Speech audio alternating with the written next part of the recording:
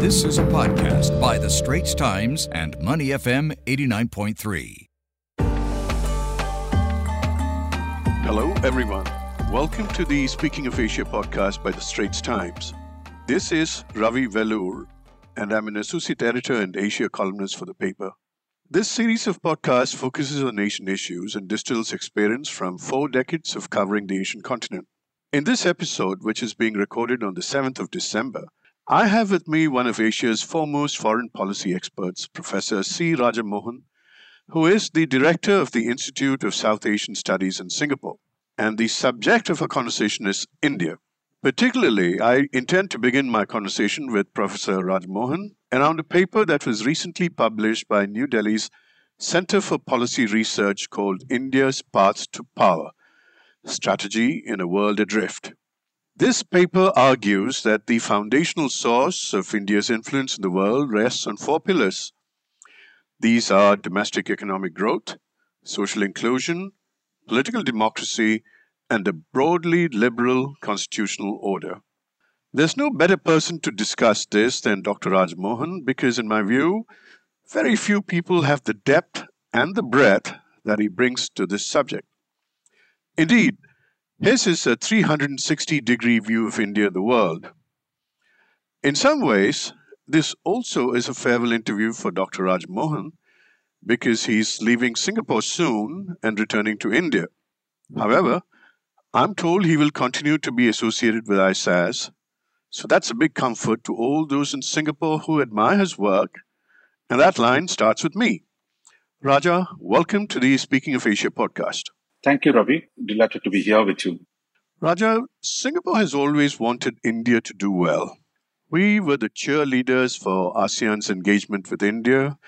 We were instrumental in getting ASEAN to invite India to the East Asia Summit and to helping it get full dialogue partnership and so forth. And all of this was based on the perception of India's promise and engagement with ASEAN. Many would say that India sometimes plays below its potential.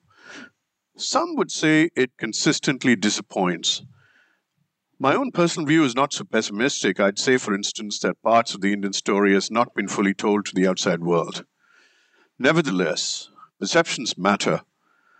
Raja, could you tell me what are the recent highlights of the Indian story and where do you think the country could have done better? The sentiment you talked about in Singapore, which has been a consistent supporter of India's inclusion in Asian institutions and a well-wisher of India, I think there is a deep recognition of that in Delhi and in the Indian political class and in the Indian establishment more broadly. When India was reconnecting with Asia, Singapore was really at the forefront drawing India in. No, I'm quite familiar with the fact that many of the expectations that the Singapore or others in the region have not been met. But it's also a fact that India has made significant progress going back to the early 90s to today. India is today a $3 trillion economy. It is already the 6th largest economy in the world. It will soon be the 3rd largest, well behind US and China, but nevertheless the 3rd in the next few years, overtaking France, Britain, Germany, and Japan eventually. I'm quite familiar with the fact that there's a lot of disappointment about India's progress and its performance, and the sense that India punches well below its weight. Many Indians too feel that. But looking at it objectively, if you look at the last 3 decades, the Indian trajectory has been impressive. Overall, it has never performed as well as it has in the last 3 decades. Today, it is already the 6th largest economy. And in a matter of time, in the next few years, it will be the 3rd largest, well behind the US and China, but it will be there as the 3rd largest economy. So my sense is, whatever the perceptions of India's performance relative to the expectations is, but the net weight of India is continuing to rise in the regional system, in the international system. Therefore, I think there'll be quite a bit in the years ahead about what we can engage with each other, that is India and Singapore, India and ASEAN. So the mere fact of India's size and its existence is going to create a very significant set of interests and the prospects for engagement between Singapore and Delhi. Raja, one cannot miss that the economy had been slowing even before COVID. What are the factors holding India back from achieving its promise and this potential? The slowing down started quite in the later half of the UPA rule, particularly in its second term, which was there from 2009 to 14. Many of the steps that were taken seemed to slow down the economy. Mr. Modi came with the idea of boosting the economy, but some of the reforms he did, for example, the GST created, it should have done in any circumstance, further slowed it down. And this demonetization, which many economists thought was a misguided move, further created complications. And then just when it seemed to take off, we had the pandemic last 2 years. But now it looks like, as of today, that Indian economy is poised to come back as one of the fastest growing economies in the world. If all goes well, the financial year 22, which ends in March, India should be grown at 9%. And that rate of growth around 8%, my sense is that's coming back, presuming the pandemic does not create more damage to India's prospects. But the track, I think India is back. My sense, India's growth story is back. And I think there's reason to be optimistic about India's economic performance in the coming years. Thank you for that, Raja. When you say UPA, you mean the Manmohan Singh government of that ruled India between 2004 and 2014, before Mr. Modi came in.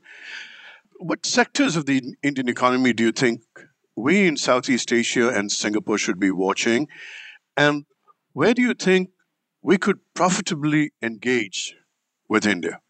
You see, India is doing something, but I don't know if that will really work for the ASEAN, which is really drawing capital into foreign capital and domestic capital into manufacturing industry. But I think this is not ASEAN's cup of tea. There might be complementarities because now India's the so-called production-linked incentive scheme is really trying to restore a lot of the manufacturing capacity. But I think it's in the services sector, in the technology sector, where I think there is a lot of room for Singapore's participation and to some extent the others in ASEAN as well. So my sense is, I would say, watch out for the technology sector. India, the tech sector is booming on the digital side. While there are issues in terms of digital trade, as on the normal trade, but I think the opportunities to invest in India's digital transformation and technological change would be quite significant in my view. What about renewable energy? I believe that India is doing a fairly decent job in that sector.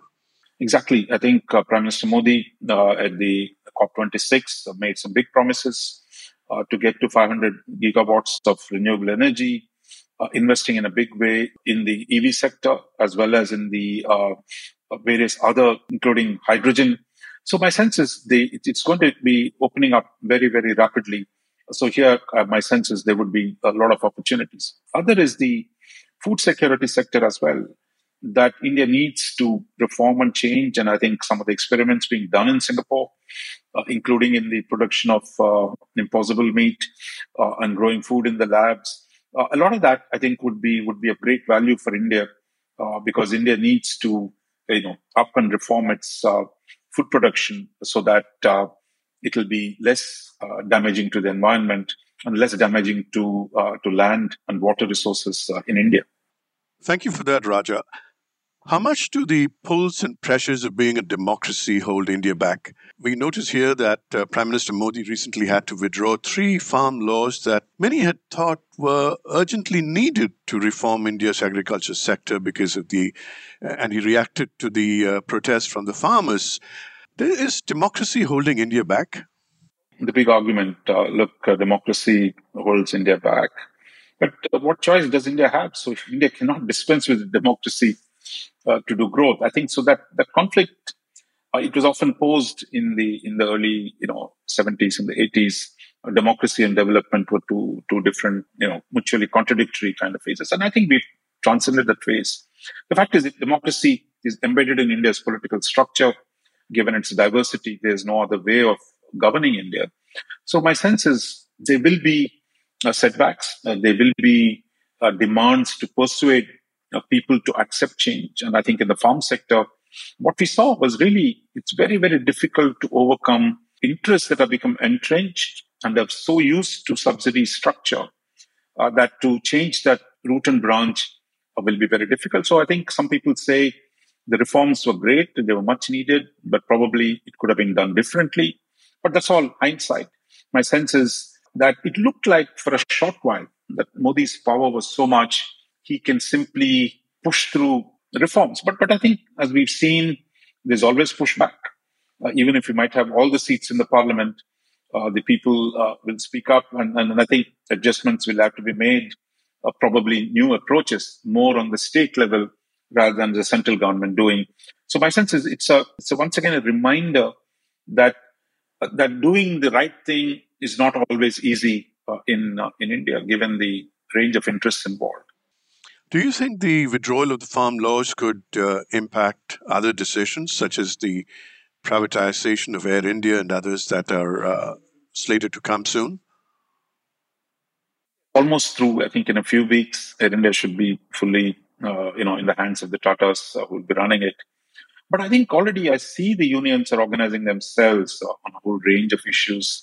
So the farmers' success would give a lot of life to many of these groups to push and resist what's going on. So I would say look out for the Life Insurance Corporation's IPO, which is going to be one of the biggest.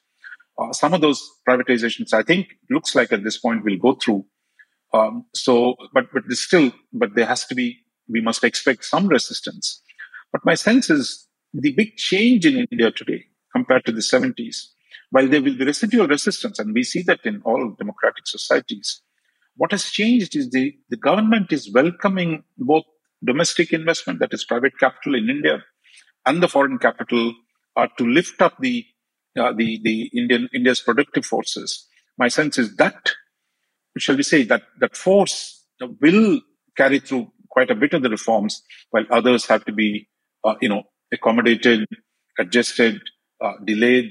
That I think will continue. But so far, we can see some of the big privatizations still are on track. Raja, thank you for that response. I'd like to talk a bit about Indian society. It looked as though after 70 years of being a free nation, Indians had begun to gel as truly one people. The introduction of the GST has made it one big economy. But some of the Hindu nationalist themes emerging in India are worrying, if not distressing, for people who live in multi-religious, multi-ethnic nations outside of India. And the Center for Policy Research paper does mention this as well. Could you help us understand why the Modi government seems to be going down this path? There is the big debate within India, which is what the CPR report captures. And much of the Western media have talked about it. Is India becoming an illiberal democracy? Is India reversing course from its traditional emphasis on pluralism, tolerance, and democracy? My sense is the pronouncements on the death of Indian democracy or demise of Indian democracy are, premature, if not entirely off the mark. That this idea that, in a short period of 7 years, Mr. Modi and the BJP have established comprehensive hegemony over the Indian society, which is what the belief which leads to this. But my sense is, if you look carefully at what's happened in India in the last 7 years, Mr. Modi and the BJP have had a hard time winning state elections. So it is not as if all the power is concentrated in the hands of the Prime Minister, while he has a strong majority in the parliament. He has had a hard time winning elections in Bengal State Assembly, which is Tamil Nadu, Kerala. They've been marginalized, or never had much force in Punjab. So in many parts of the country, there really, there is other forces. So this notion somehow, because Modi gets so much attention, simply that one party with barely 33% of the vote is ready to already exercising the Hindu hegemony of the society, I think would be a mistake. And I think it underestimates, I believe, the essential feature of India, which is really its diversity. Language, culture, religion, caste, you can't forget that. And regions, the variations across regions. this idea that all this is going to be subsumed under the Hindutva banner, I think it's completely mistaken. I mean, we've seen that it's not been easy for the Hindutva forces to reign everywhere in the country. Yes, there have been abuses of state power. There are a whole lot of issues, and that is being debated within the country. Probably some of the institutions which were hesitant to step in are beginning to step in. So my own view is India's diversity is not just an abstraction. It is actually, it translates into politics. It translates into political mobilization. Therefore, different communities get mobilized. For a brief period, we've seen that Prime Minister Modi and the BJP, in the name of Hindu nationalism, could construct a large coalition at the national level. But they've not had similar success at the state level. And my sense is that diversity will assert itself and that eventually India can't be governed from one extreme. It has to be governed from the center. And one where you build coalitions across religion, across caste, across language. It's only by building such cross-cutting coalitions can you really govern India. My sense is that fundamental truth about India, or the fundamental, the where the center of gravity of India is, I think will reassert itself. So I would say we must have patience, and the coming state elections in February, March could be a good indicator of that. Look, India has seen so many rulers come and go.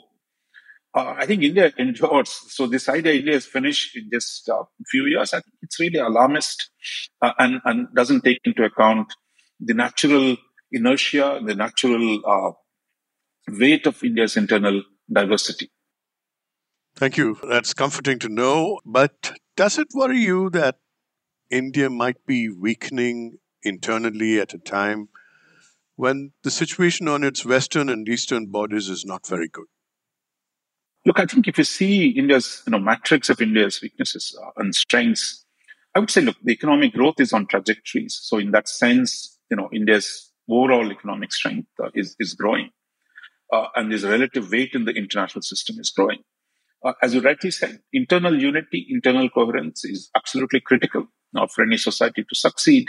But my sense is, yes, there are questions on that, which is what the CPR report actually talks about, that India's internal religious polarization is harming its regional influence. That's certainly partly true, because in the subcontinent, thanks to the partition, the religious question is an important one. While Pakistan, we've always had problems. The improvement in relations with Bangladesh often runs into the religious mobilization within India. So those tensions we've seen. But we've also seen the dramatic change, positive change in India's relationship with the Gulf. India's relationship with Saudi Arabia and the United Arab Emirates have never been as good as they are today. It's a great partnership that's building. So my sense is that while there will be relative weight of different factors goes up and down, but I would say that the pressure to adapt to, not to let domestic divisions weaken you would grow. But the challenge with China, of course, is very different. I mean, that in the subcontinent, the religious question, since partition, will soon be in the 75th year of independence and partition. Those issues have never been settled. I mean, so I think it's not just one regime being bad, but those were deeply structural fault lines in India.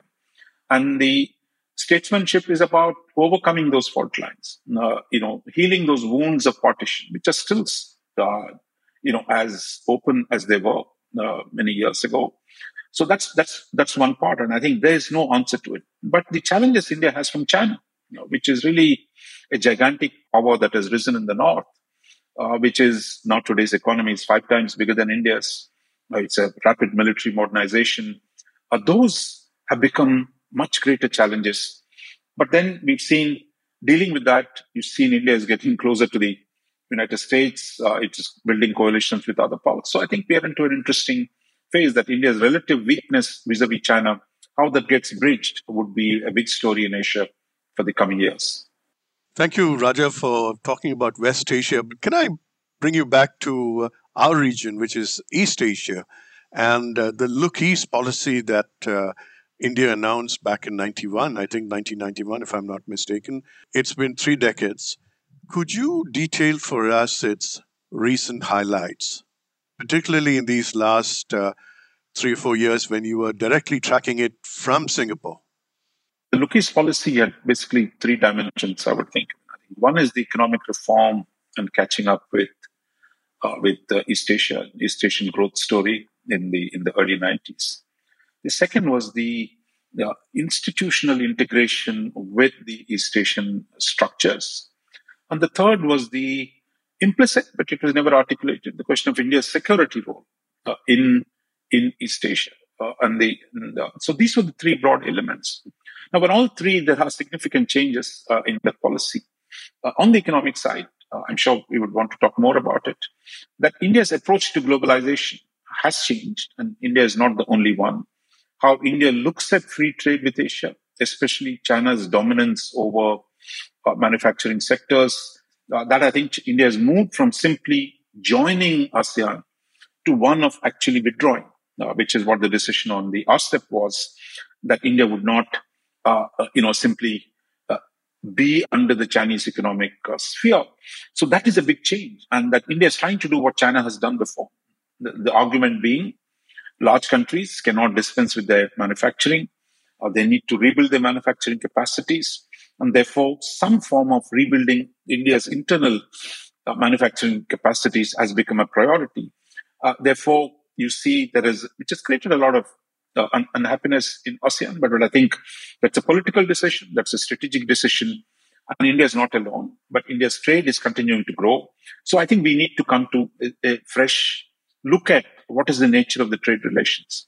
Second, on the institutional side, ASEAN, especially Singapore, was very welcoming. India became part of all the ASEAN structures, including the East Asia Summit and then the ASEAN Defense Ministers meeting, plus etc.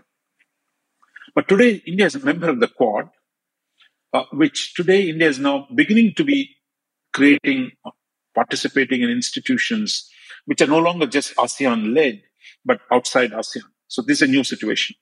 Here again, my sense is the Quad is not going to disappear. There are going to be new institutions. India is not part of the AUKUS, but certainly part of the Quad. So what we're seeing, the structural change in East Asia is going to see new minilateral institutions that will coexist with the ASEAN-led multilateralism. That's going to be reality. So there again, we have to take a fresh look. And the third, on the security role, that India largely thought, engage militarily, don't really get too deeply into security cooperation. As you're familiar, under the UPA, there was a deep resistance to serious military diplomacy with the region. My sense is that is changing now. The Quad itself is not a military alliance, but India's expansive military engagement with the US, with Japan, with Australia, with other partners in the region is going to be important. So you can't duck the question that China's rise has created conditions under which India now sees itself the need to play much larger security role.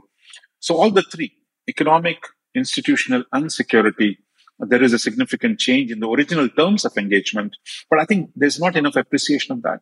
And I think we need to sit down and really work out new terms of engagement on all the three issues. This podcast is available on our audio app. That's AWEDIO. Like us and rate us. And now, back to our podcast episode. Thank you, Raj. I'm going to come back to China in a bit, but I want to ask you a question about RCEP, which is the Regional Comprehensive Economic Partnership, from which India pulled out in November 2 years ago. It came as a huge disappointment, particularly for Singapore. How can India remedy it? And more importantly, does it want to remedy that? The sense of disappointment was clear because India was in the negotiations for so long. But I think ASEAN needs to appreciate that India cannot be without manufacturing capacity. It can't simply say, look, like the Chinese produce this, cheap goods and India would simply be a market. We've seen large parts of India's manufacturing industries wiped out. So therefore, that decision that India must restore some domestic capacity. Now, there is no going back from the decision, at least in the near term. So I think this is a new reality I think ASEAN has to deal with. And it's not just India. I think this mantra of globalization that you can have simply this kind of an efficient distribution of production in which China has dramatically gained ground, that argument is no longer bought in the original temple of globalization, which was the United States. So we're beginning to see some adjustments to the globalization doctrine of the 1990s and 2000s to one where some adjustments to it, whether it's a WTO in terms of the institutional structure, whether it is to the trading regime, I think some sense of change is taking place. India, fortunately, is not just turned its back on trade. It has begun something interesting. And you and others, I'm sure, in Singapore will follow this, of a shift to strategic trade agreements. Try and negotiate fast-track trade agreements. It is now negotiations with the UK and Australia at an advanced stage. There's speculation that India's free trade negotiations with Israel and UAE and the GCC might take off. And then India just started a dialogue with the European Union. So there is that shift that India might now see you can't completely stay out of all trade agreements, but do with selective partners who are natural complementary economic capabilities. So I think there is a new situation that's emerging, which Singapore would be very interested to follow that. I'll come to Singapore in a bit, but I just want to ask you one more question about East Asia. If you look around, India's relations with Australia, with Japan, South Korea, all moved very strongly. But yet, ties with China, with which it shares a critical and long boundary, have been terrible. What went wrong there? And are these ties beyond repair? Because I heard a former foreign secretary say that they've been set back 50 years after the fighting in the Ladakh region of the Himalayas last year. I mean, because things are pretty bad at this point of time. Because you saw India, just as in the 60s, I mean, believing, as in the 50s actually, right, when India became independent, that India and China can be friends, that the Asian giants can work together. That got shattered in the 60s. But India, once again in the 1990s, believed that, look, China can be a partner, India and China can work together for a multipolar world, and that they can improve their bilateral relations while keeping the boundary dispute, off the, frozen. I mean, try and negotiate it, but don't let it come in the way of the rest of the normalization. But I think India made a huge mistake, in my belief. It's a retrospect. It's easy to say this, which is India fundamentally underestimated China's own ambitions, what it wants to be. Like if you talk to the Chinese, say there is no problem. They say, it's our territory, we're simply taking it back.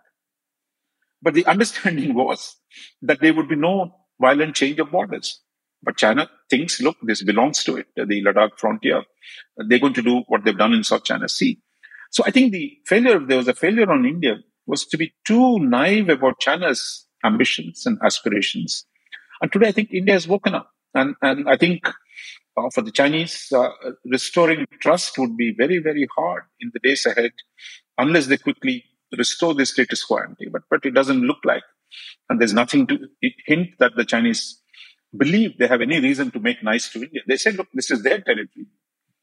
They're simply taking what is theirs, like they say in South China Sea. Historically, everything belonged to them.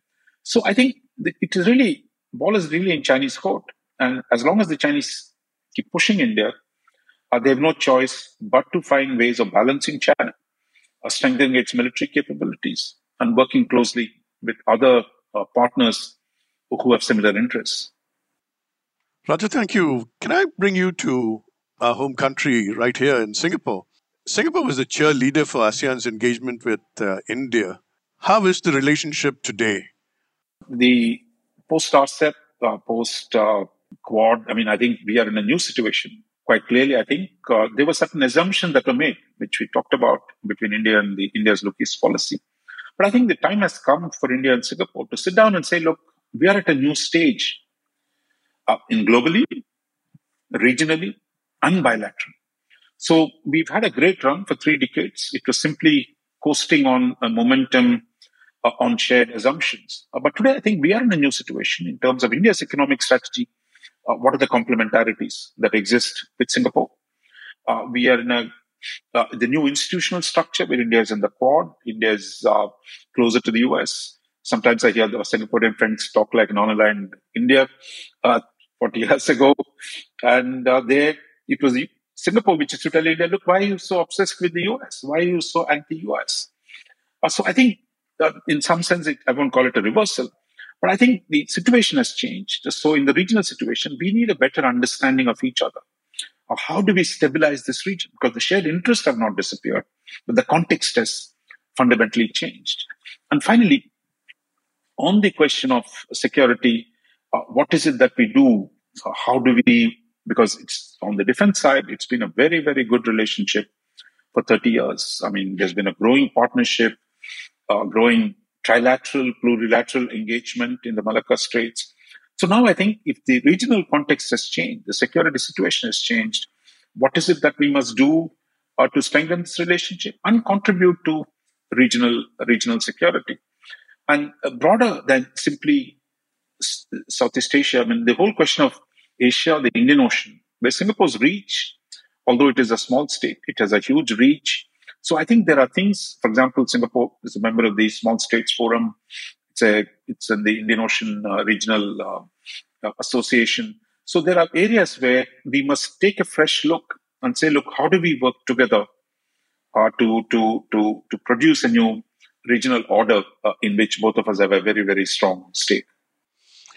Raja, I noticed that a lot of the weapons on the Sino-Indian border are of American make. And it's well known that India now has nuclear weapons. Its rocketry is very powerful, and it has an expanding fleet of nuclear submarines. But one missing aspect is cyber. If you hear the words outside what's said in the newspapers and everything else, India is talked of in terms of being an IT superpower. But its strengths as a cyber power are rarely mentioned. Is this deliberate on the part of India, or are we missing something here? I think Delhi missed a few tricks on this. I mean, it's been slow to see the cyber power issues. While India was an IT superpower, there was not much coordination between Delhi and Bangalore. That we really, that it was still security is run as a closed government shop, while India was creating massive capabilities in the private sector in India. So hopefully, in the coming years, as the pressures mount on India, India is now engaged in a far deeper cyber dialogue with a large number of its Western partners. My sense is some of that will be corrected as India begins to, mobilize its own strengths to deal with the cyber challenge globally. I think we will see that, but it's a weakness at this point of time. Raja, the Russian president, Mr. Putin, is in New Delhi as we speak. How does India balance its ties with Russia and the United States, which between them do not have a good relationship at all? Is the relationship with Moscow non-negotiable for India? There's too much of romanticization of the Russia relationship in Delhi, as well as outsiders who see it as. Look, I think the relative weight of US in India's overall calculation has grown up. You mentioned the equipment in the Ladakh sector. Look, I think today India-Russia relationship is really a transactional one. I mean, that India needs defense, certain types of equipment the Russians still provide in the specialized nuclear domain, or the S-400s, or the nuclear-powered submarines that we can lease from them. So there is a value there. But the larger picture, today it's really India is much closer to the West in terms of what it does with the US, what it does with the Europeans, what it does with Japan. So I think there is no, it's like an old relationship that I say that, look, it is an old romance that's being kept alive. While both of us have found more attractive partners. Russia is much closer to China today. In fact, India-Russia relationship grew when Russia and China were fighting. Today, India's relationship with the US is much larger, and India is not going to sacrifice its relationship with the Americans just to please the Russians. Nor will Russia, give India a veto over what it does with Beijing. So we are in a different global great power dynamic. And I think India says, look, we're not going to simply abandon an old partner because we have a good relationship with the US. But the relative weight in the relationships has fundamentally changed. But a lot of areas, for example, small-scale weapons production, they're still from 80-90%, it's come down to about 50%, but still a large amount is there. So we want to keep that relationship. India would hope at some point Americans and the Russians would have a reasonable relationship. But till then, India has to manage it. I mean, India is not going to abandon the US ties because some leftists in India or some, old Russia hands want it that way. It's not going to happen. The Russians know it as well. The Russians are deeply opposed to Indo-Pacific, but India is not going to stop supporting it. And similarly, you have Lavrov yesterday in Delhi trashing Indo-Pacific. So be it. India does its thing. Russia does its thing. But within that, what do we do together? And don't forget, for all its embrace of Russia, Russia's embrace of China, Russia's global relationships are at the weakest moment. It's fighting with the Americans. It's fighting with Europe. Normally, you'd have thought they should have a reasonable relationship with Germans at least. Even that doesn't exist. Or Japan. So they have really stuck with China. And if you think of China, Chinese GDP today is 10 times larger than Russia's. 10 times. We're talking about China at 15 trillion and Russia at 1.5 trillion. It's really a huge gap. So Russians are not in great shape. They need India as well. And that's why this relationship goes on. Within this, maintaining an old relationship amidst the fundamental changes that are taking place. But I'm quite still hopeful that Russia and America will build a reasonable relationship. In fact, today there is a phone call between Biden and Putin because Biden has seen you can't simply write off Russia. And that if you want to build a coalition on China, at least the neutrality of Russia is important. So I think we are in for big changes. And within that, the relationship, at least in Delhi, with the super realists that are in power today, there is no sentimental attachment to Russia. It is a transactional relationship that will be maintained. Raj, talking about new forms of cooperation and security that are coming up, could I ask you about the Quadrilateral Security Dialogue, which most people know as the Quad? What are the implications of India's involvement in Quad, and how does it gel with its tradition of non-alignment?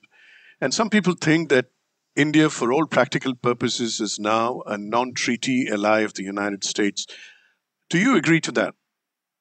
Alignment was always a red herring, more public discourse rather than it was ever true of India's policy.